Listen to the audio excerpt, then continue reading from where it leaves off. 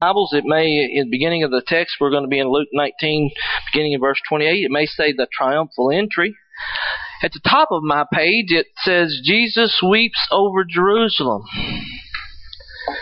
So there's a lot of ways to look at this passage of Scripture. There's a lot of angles to take. There's so much truth there that... Haley?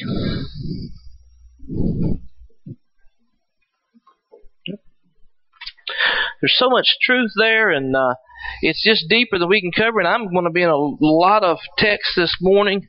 But I want us to think about just the thought of Jesus weeping over Jerusalem. And does He truly still weep today? I think He does. I think He still weeps over the same things that He wept about during that time.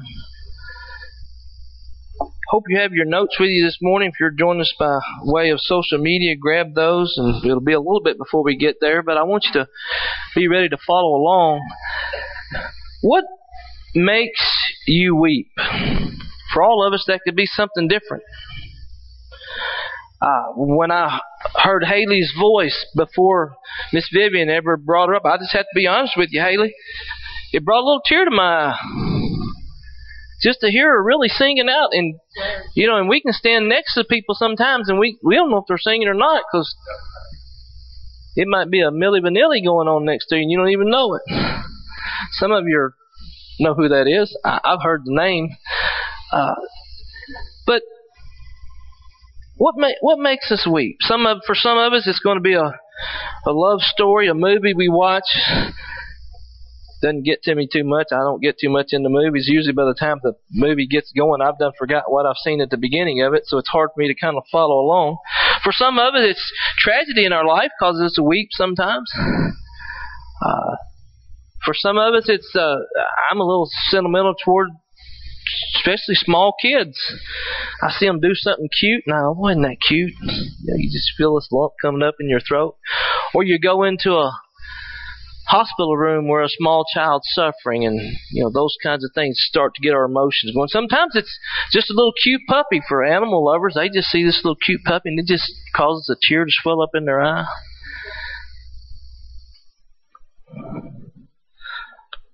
But for all of us, there's something that causes us to weep. And Jesus was weeping over Jerusalem at this time, but there's a lot that comes before the text that talks about Him weeping. Jesus had just wept because of the death of His friend Lazarus, not too many days before this time in His ministry. And He wept there, I think, for several reasons. He saw the hurt on His friends' faces. He had compassion for His friend Lazarus. But the main reason He wept is because the people still didn't believe that He had power over death. And that was the way He proved it, was bringing Lazarus back to life. But what makes us weep? Let's read our text together. Wow, that's a little smaller than I thought it was going to be.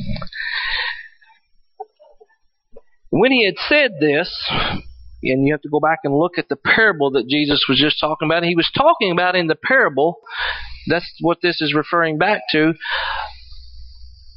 And He relates this into how the people will act while He is gone during the time of His separation, basically our time. Very frightening about how prophetic those words are and how much they've come true. When He had said this, He went on ahead going up to Jerusalem, and it came to pass when He drew near the Bethphage and Bethany at the mount called Olivet, that He sent 2 of His disciples, saying, Go into the village opposite you, where as you enter you will find a colt tied, and on which no one has ever sat. Loose it and bring it here. And if anyone asks you, Why are you loosing it? Thus you shall say to him, Because the Lord has need of it. So those who were sent went their way and found it just as he had said to them. But as they were loosing the coat, the owners of it said to them, "Why are you loosing the coat?" And they said, "The Lord has need of him." Then they brought him to Jesus, and they threw their own clothes on the coat, and they sat Jesus on him. And as he went, many spread their clothes on the ground. Now, if you go back and read Matthew 21, Matthew's account of this story gives a little bit more detail, some things that Luke doesn't give. And Matthew talks about the tree branches that they spread on the ground. Then as he was now drawing near the descent of the Mount of Olives, the whole multitude of the disciples began to rejoice and praise God with a loud voice for all the mighty works they had seen, saying, and here's another place where Matthew says, Hosanna. But he says, "Blessed is the King who comes in the name of the Lord, peace in heaven and glory in the highest." And some of the Pharisees called to him from the crowd, "Teacher, rebuke your disciples." But he answered and said to them, "I tell you that if these should keep silent, the stones would immediately cry out."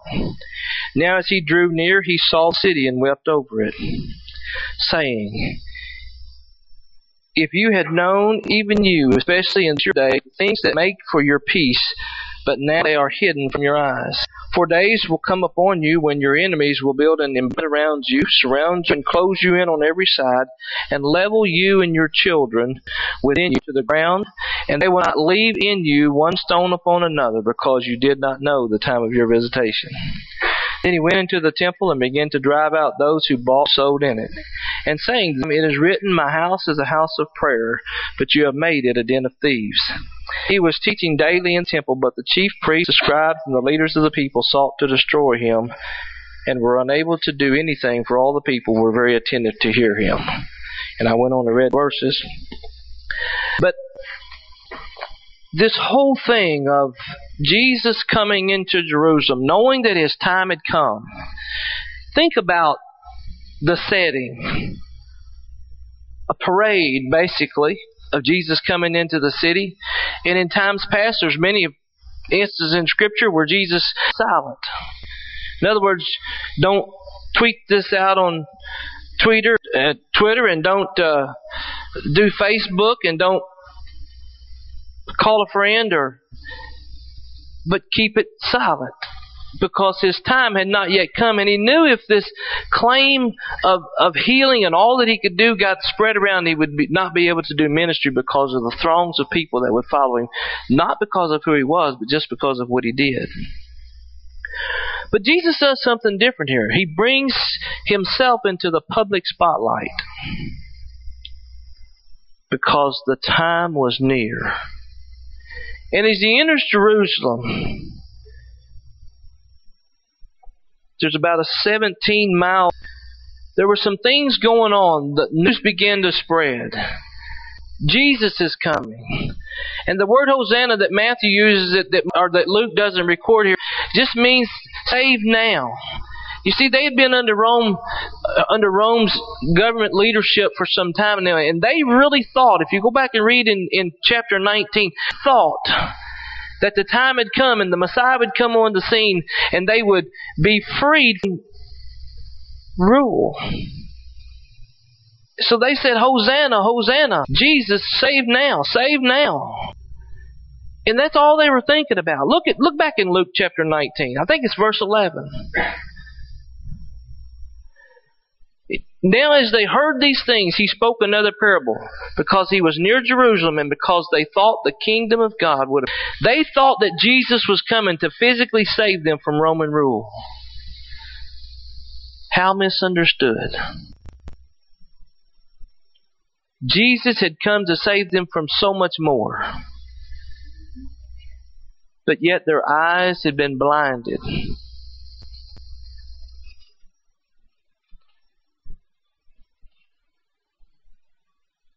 Number one in your notes. When all this is going on, there's preparation for the King. Jesus says, "Go ahead of me. Find a coat that no one has ever ridden. In other words, prepare for me to enter the city." And we think about riding a colt into the city, well, that's just not a very good way to enter. But in that day and time, the riding of the colt was a symbol of victory. It was a symbol of peace. When someone would come riding in, when royalty, a king from another province would come in riding in on a colt, it meant they were coming in peace. So Jesus said, bring this colt that no one has ever ridden. Some things about that coat, that means that coat knew come under submission to Jesus. Now a donkey can do that, but yet we can't. If you don't believe that, go try to ride a horse or a coat that no one has ever ridden. It says that the disciples laid their clothes on the donkey. Now you can lay a mat up on a horse if you do it really, really gently. Sometimes you can get by the first time without him bucking it off, but most of the time he's going to go nuts just because there's something else on his back. It also shows authority over nation. But the people had a mindset, not that Jesus would come and rule over them, but he would just come to deliver them. And when he come riding in on a colt, I wonder what went through their mind. You see, if we prepare today, and many of us do, we prepare for guests to come to our home. And Haley, what happens when somebody special is coming to your house? What's one of the first things that you hear from Mom's mouth? Be polite. Sean, what's something that you might hear? If somebody's coming to your house, what's something that you might hear?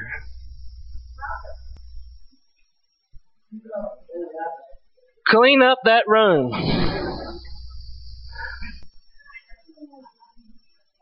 Why? They got a dirty one at their house. I don't understand it. At my house, I have this table that I can never seem to keep cleaned off. And the first thing I hear when somebody's coming is, I can say it word for word. You have got to clean off the table. I think she has it recorded and she's not really saying it anymore. She just plays it. And eventually I get the table cleaned off. But most of the time I have to hear it 3 or 4 times. You know how that goes. But there's things we do when somebody's coming in to prepare for someone to come. It's a special guest, or maybe you're just having dinner with some folks or whatever. But when royalty came to town, there were things that they did. The welcoming, just the inviting in. When we have royalty come in, you might see a bulletproof limo. You might see security coming before them, sweeping the area, just trying to make sure it's safe. And maybe on TV saying, we need help downtown cleaning up the streets or whatever it might be. But there's preparation for royalty to come in. But rather than coming in on a donkey, we might think they would be riding a white stallion. Revelation 19 says that will happen one day. When Jesus returns, he will come in on a white horse. And I like what Greg Lowry says about that. He calls it Air Horse One. He just hadn't arrived yet. But there's coming a day when he'll come in on a white horse. And he won't be coming to bring peace. But that'll be a symbol of war against all sinfulness and evil that's left on the earth. But we clean up, we prepare, we straighten up, we get ready. People laid out garments, took their own coats and cloaks off and laid them on the ground so you wouldn't have to walk in on dirty ground. There was a time of preparation. And when we come on Sunday morning, there should be a time of preparation. We expect God to meet with us. We should be preparing during the week for Him to come and to meet. And like what Miss Vivian said, just leave all that stuff out there and concentrate and meet with Him. But there was also celebration of the King. Haley, I have another question. What's one thing that you celebrate at your house? Christmas? Anybody had a Easter? Anybody had a birthday at your house lately? Probably everybody has one once a year, right? So you celebrate those birthdays. Yeah, we celebrate. We celebrate, if our hometown team wins a state championship or our professional sports team wins, they have a parade. We have celebration, time of celebration. But in that time of celebration, there's also somebody that may be weeping. What about the team that didn't win? Have you ever watched it on TV and you see the tears coming down, even sometimes big boys and girls' faces? It's that disappointment of not winning. But there was a time of celebration here as Jesus came in and they were shouting, Hosanna. Matthew 21:9 says this, the crowds that went ahead of him and those that followed shouted. Those ahead and those behind. The parade following Jesus from both sides shouted, Hosanna to the Son of David. Blessed is he who comes in the name of the Lord. Hosanna in the highest heaven. Save now. The palm branches symbolize goodness and victory. Well, there's a lot of symbolism in this passage of Scripture because in the end, Revelation tells us that once again, at the end time, when Jesus comes again, for those who have surrendered their life to His Lordship, we will once again wave palm branches in praise of our returning King. We're going to celebrate.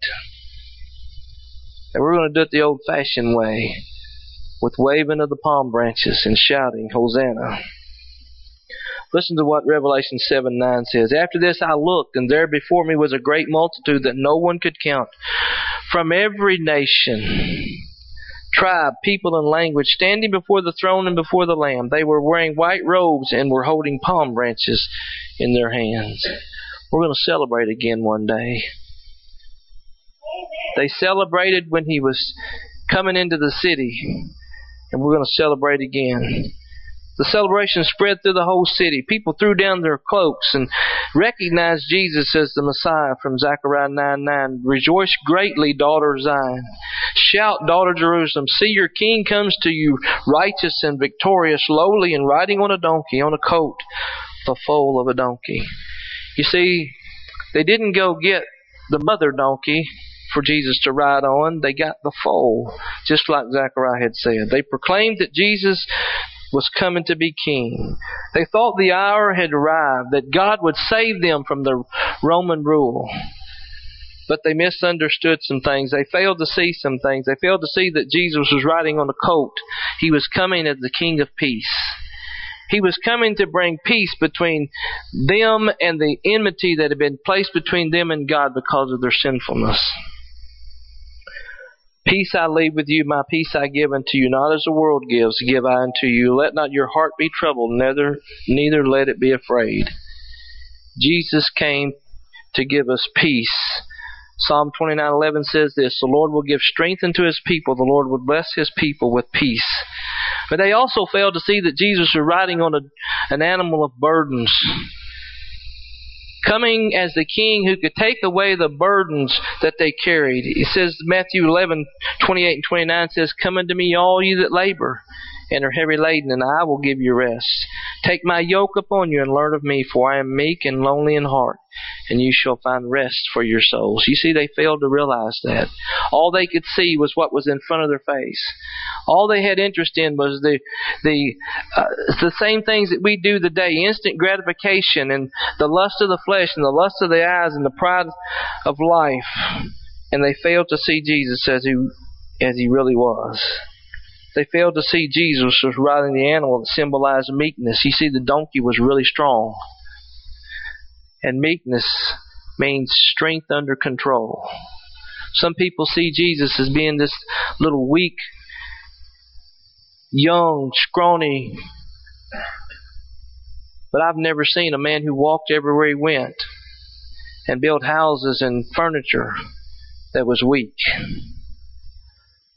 I can imagine Jesus being very strong. Meekness, strength under control. He came in as a conquering king under control. He had avoided the times of his crucifixion for several years before, but his time had come. And there would come a time where they would not take His life, but He would yield His life. And we'll celebrate that resurrection next Sunday morning. But number 3 in your notes, there was lamentation by the king.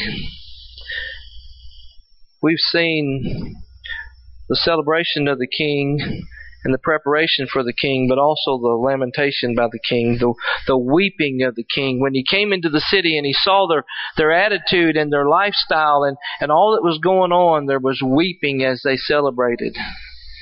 That word weep there means to burst into tears, to wail out loud. It wasn't something where he just kind of hung his head, as some of us do as men especially. We see that soft spot in a movie and we want to cry and we just try to keep that tear and we're sitting here with a straight face. No, it wasn't that kind of weeping. Jesus wailed out. He sobbed, he mourned, he was heartbroken over Jerusalem. He beheld the city. It means that he looked out over the city and he just didn't take a glance. But he looked out over the city and he thought about, I believe what he thought about what it could have been. If the Jews had been who they were supposed to be and the leadership of the world and the nation that He formed them to be, he thought about what they could have been. And then he thought about what they were and the obstacles that they had become even to his own cause. And that caused him to weep. He thought about the city that he loved so well and that he knew that would become under not just Roman control then, but Roman destruction in AD 70 when the city was overtaken and over 600,000 Jews were killed and another 100,000 or so were taken into captivity. And to fulfill the prophecy, the Bible says that there was not to be a stone left on another. History tells us that every stone of the temple was dismantled, so that there would not be one stone left on another. There would not be a place to start over when that destruction. It was complete destruction. Jesus wept because He knew what could have been. But He also knew their hearts. And the people had rejected the way of peace. They had rejected the Messiah Himself. And they had other ideas of why He would even come. And as you look back, he saw how sin had caused that separation from God. I think that's one of the neat things about the plan of salvation. The whole creation and the fall of man and the coming of Christ for the redemption of sin is that God knew all along. It was this great big master plan that He would put into place because He knew that we would fail. And because of the free will that He gave men, He knew that men would choose self over relationship with God. And He knew there had to be a price to pay. And He chose, knowing that those who celebrated, the same people that celebrated in the streets, would just in a few days turn their back on the Messiah. And those same people that celebrated Him would crucify Him. Instead of yelling, Hosanna to the King, they would be saying, crucify Him, crucify Him. Why? Because the people did not accept Him, and the city would be destroyed. Look at Luke 19:14. This is in the middle of the parable that Jesus had told them, and it was referring back to from verse 28 when it said, when He had said this. Look back at verse 14 of chapter 19. But His citizens hated Him and sent a delegation after Him, saying, we will not have this man reign over us. That was their heart attitude. Not much different than today.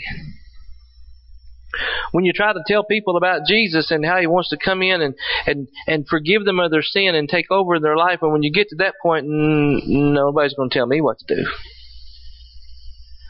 If I have to change this and I can't do that, then I'm not interested. And it's not about what you can and can't do. It's about bringing your life under the lordship of Jesus Christ. So, because He doesn't set those parameters to harm you. Those parameters are set to protect us, and we can't see that. So Jesus wept because of His people, His own people. Think about that. When does it hurt the most? When the closest to you are the ones that betray you. And that's what had happened to Jesus. John 1:11 says He came to His own, and His own did not receive Him. And as He looked ahead to our time, He also saw how much you and I would need a Savior. And He still weeps today because of our rejection of Him as the one who can save us from our sin. We want to try to do it ourselves, just like they did in their day. Then we see the condemnation from the king. Jesus came into the city early the next morning after having spent the night in Bethany, and Mark 11 records that. And the Bible says that He was hungry. And He went to a fig tree. And I don't understand all of this, because it says that the fig tree was not in season. But because the fig tree could not produce fruit, Jesus cursed the tree and it died.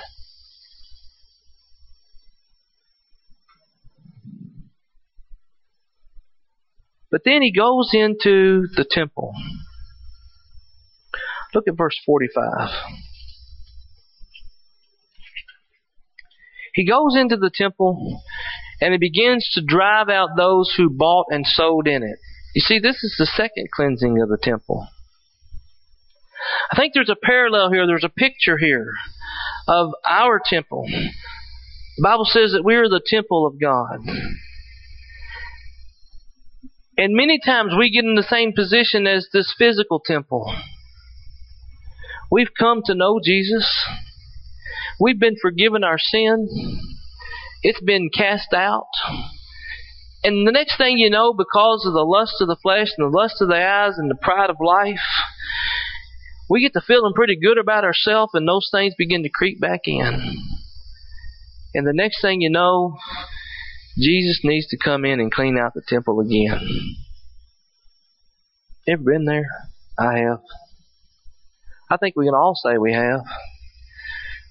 We need a cleansing every now and then, but Jesus comes into the temple and He begins to clean out the temple. It begins to drive up some righteous anger. And He drove out those who bought and sold in it. This physical temple, the court of the Gentiles, this was the only place where the Gentiles could come in. We talked about this some weeks ago. And this was the only area where the Gentiles could come in and mingle with the Jews. And this was basically a place of evangelism. Because it was the only place that they could come, the Gentiles could come to meet God, and the Jews would interact with them, and they would begin to tell them about the coming Messiah. But rather than doing that, they had thought, well, this would be a really good place. It would be convenient. Logic made sense. The Jews are going to be coming from out of town, and rather than having them go down the street to exchange money and to be able to buy the animals for sacrifice, we'll just set it up in the temple. We'll just do what we're supposed to be doing out there in here. And we'll just set up the money changers and the selling of the doves, and we'll just set that up right here in the temple court. Because, by the way, it's just where the Gentiles come in. Not much unlike the attitude of the day of our church day. We've defiled the house of God by some of the things we do. And we've told people that, well, you're just a Gentile. You're not really dressed well enough to come in here, or you're not socially, economically, spiritually good enough to come in here. We haven't maybe said those words out loud, but sometimes by the attitude that we give as a church. I'm talking about the church as a whole. They know a whole lot more about what we're against than what we're for. Because we'll be sure to stand up and tell them what we're against, but we need to be telling them that what we're for. We're for them being able to have their sin forgiven too, just like mine was forgiven, and relating to them on a personal level. But it was becoming a place of a marketplace, and Jesus says, my house is supposed to be a house of prayer, but you've made it a den of thieves. It was a place for those who had already taken advantage of the less fortunate, for them to come in and hide after they had committed their wicked deeds, and to come together and talk about how much money they had made and all those kinds of things. But how many of us come to worship on Sunday with known sin in our life week after week? Things that we've done outside the church. And we allow the clutter of life, and our temple becomes defiled, and we just need a Jesus cleansing. The church should be a place to worship and meet with God, but it's also a hospital for sinners. And I'm so thankful that we can invite people in regardless of where they've been and what they've done or how they live, and be welcoming to those who may not be quite like us. And Jesus remained there and gave us a great picture of how we're to use the church. Mark records and Matthew records that he did miracles. Luke records here that he taught daily in the temple. Now, remember, he only has a few days. But a lot went on in those last few days. There was teaching, healing of the blind and the lame. A lot went on. And Jesus really gave a picture of what the church is supposed to be all about. To proclaiming the Word of God and meeting the needs of people, whether they be physical or spiritual. A place for sinners to get some medicine, some hospital care.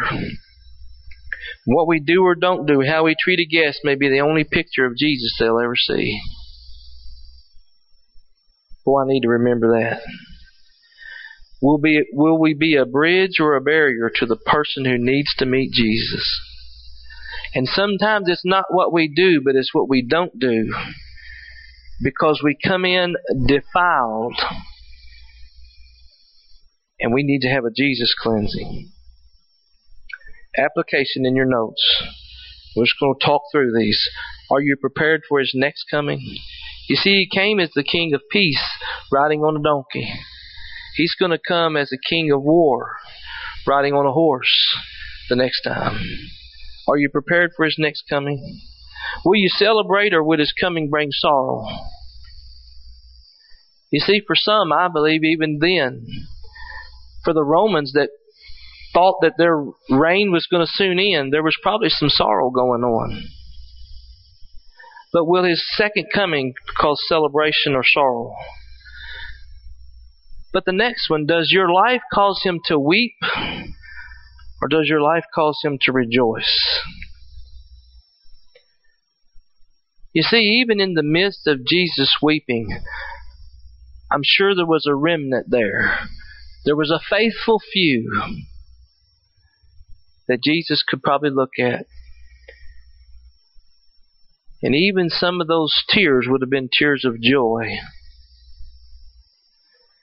Is your life a bridge or a burden for others to come to Christ? Are you a stepping stone or a stumbling block? Do we need a cleansing? Does our temple need to be cleansed this morning? What do you need to be cleaned of? But I want to tell you something. You can't clean up enough to come to Jesus. All you can do is come to Jesus and let Him clean you up. I'll never be good enough to come to Jesus. I'm just so thankful that He accepts me like I am. And then He starts to clean me up. Let's pray together.